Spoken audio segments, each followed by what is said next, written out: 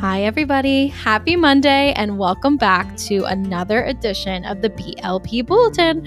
It is March 15th. I hope you all had a chance to listen to our latest conversation that dropped last week with WNBA Phoenix Mercury star Bria Hartley.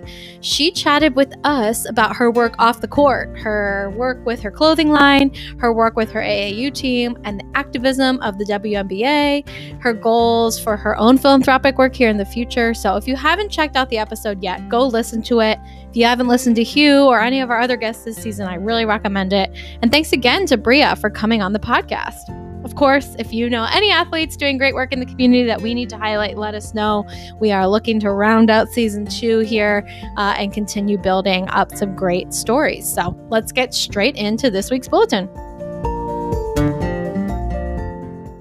All right. Our first story this week is about Maya Moore. Hopefully you all know who Maya Moore is. She has really set the standard for activism in sports, in my opinion. She set out of basketball and she hasn't played in the WNBA since 2018.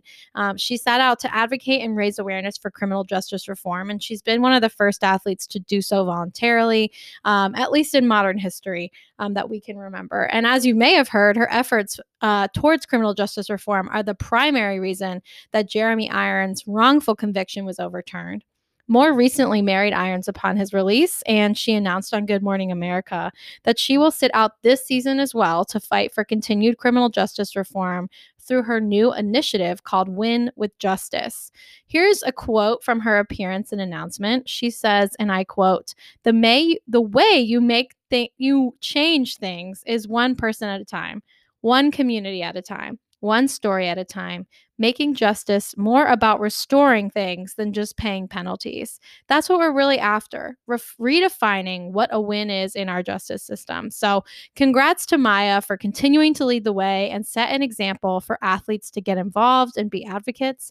I know we all can't wait to see her back on the court one day. But in the meantime, let's really appreciate and show support for her work. If you go to the Win with Justice website, you can sign up for her mailing list and support her efforts. Our next story is an update on the anti-transgender legislation being introduced across the United States.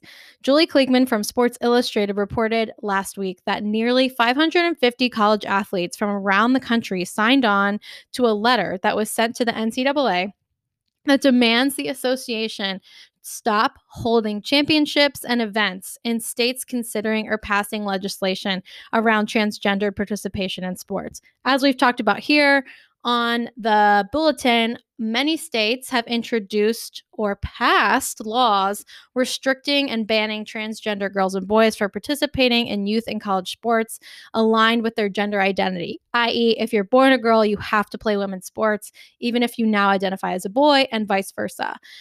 Idaho passed this bill last year. We've covered here on the podcast again that Montana has introduced a bill like this, as well as South Dakota and Mississippi. Here's a quote from the letter that these athletes sent. They say, "We, the undersigned NCAA student athletes, are extremely frustrated and disappointed by the lack of action taken by the NCAA to recognize the dangers of hosting events in states that create hostile environments for student athletes."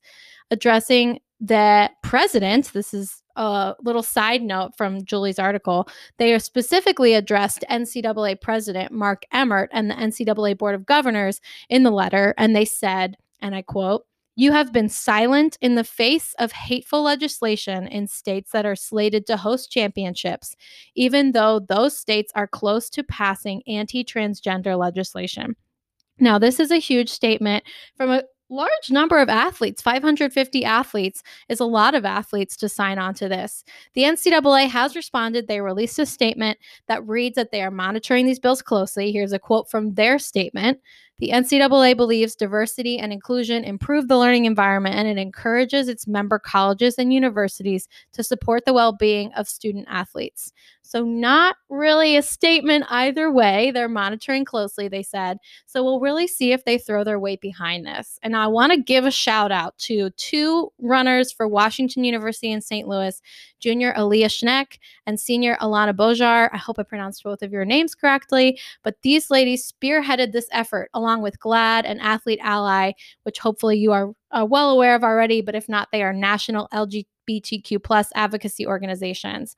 And Schneck was quoted at the end of the article, Aaliyah Schneck, to say, trans athletes just want to play the sports that they love. If we can do something to help fight back against these bills and be allies to the trans community, then we're doing our job. I absolutely love seeing athletes use their collective voices here to make a difference.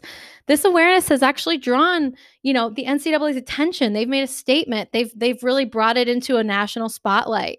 So I again would love to see someone else besides the athletes taking the power and moving it forward. But as we all know, the athletes have really been the driving force of social change in the past decade.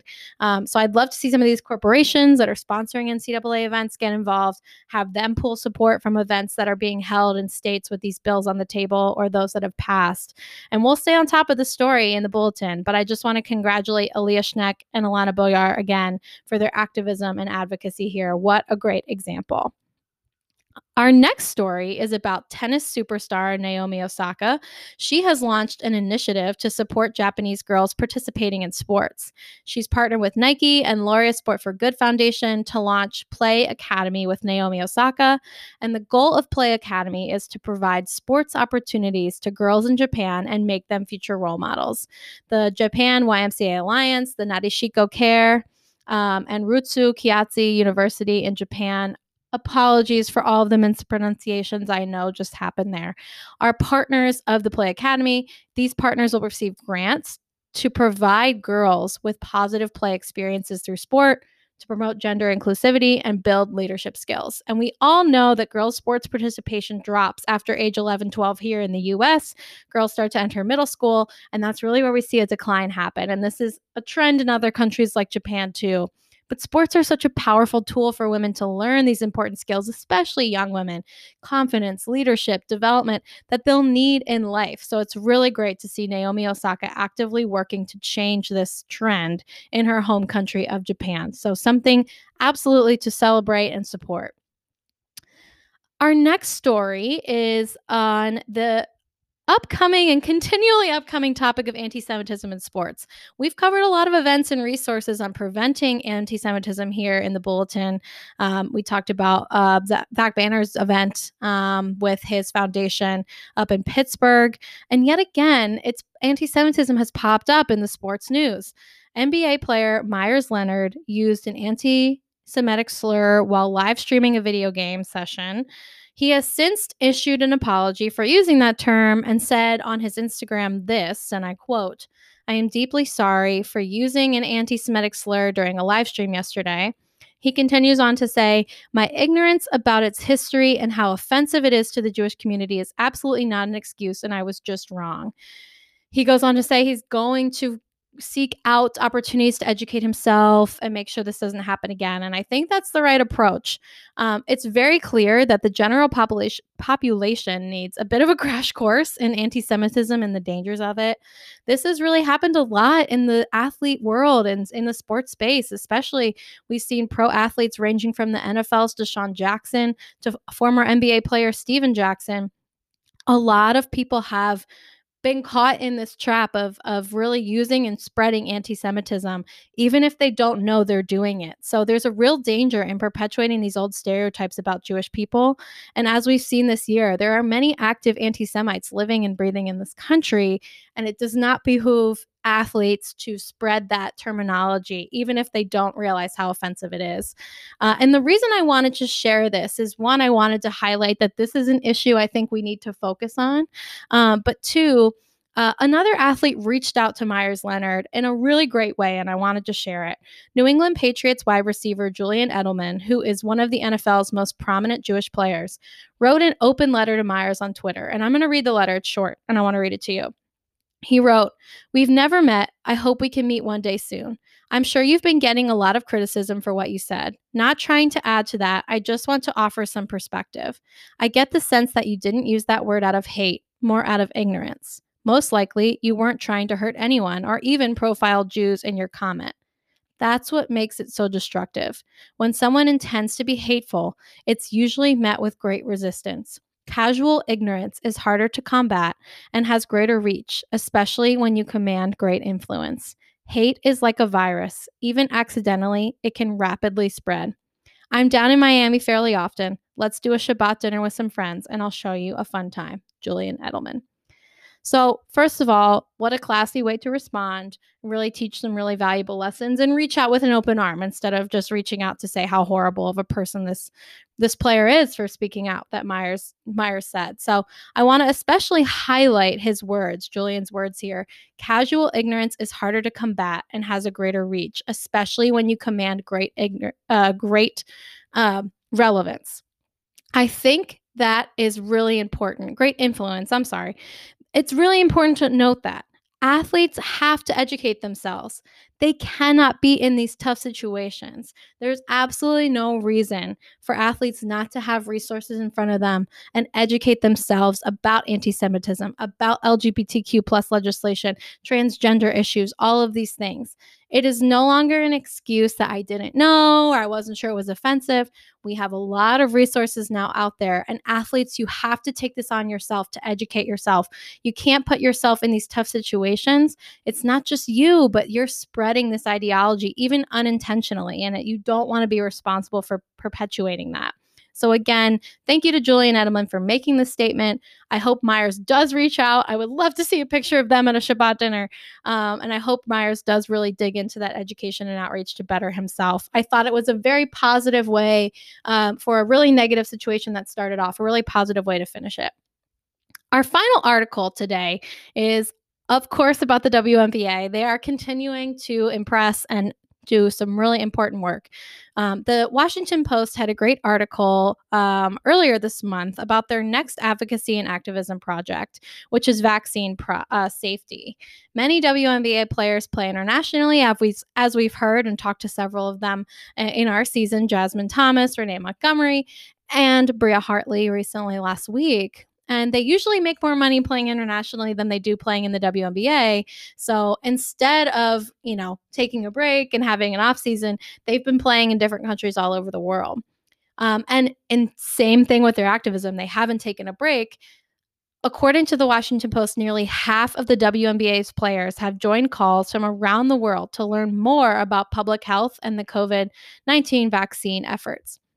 They have also been learning about the years of systemic racism that have played into many Black Americans' distrust of the medical community and vaccines.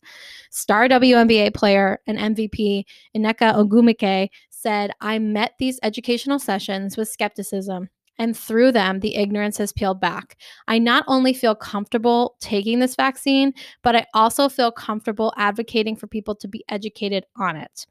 The Washington Post reported that the WNBA Players Union is exploring collaborations with the Ad Council, Walgreens, Black Women's Health Imperative, and the National Council of Negro Women. And Ogwumike continues to say, "We realize how powerful our voices have been. We really just want to meet the moment in a way that obviously continues to align with our engagement with the communities." I already know that the ladies of the WNBA are going to take this education effort seriously, and they will create some really sustainable actions and efforts to encourage Black Americans and Americans of color to learn more, work to erase some skepticism and long historical built up mistrust, and encourage them to get this COVID-19 vaccine. And I'm really, really excited to hear that they are continuing their advocacy even from overseas. These ladies do not disappoint. They are wonderful role models for athletes in all sports.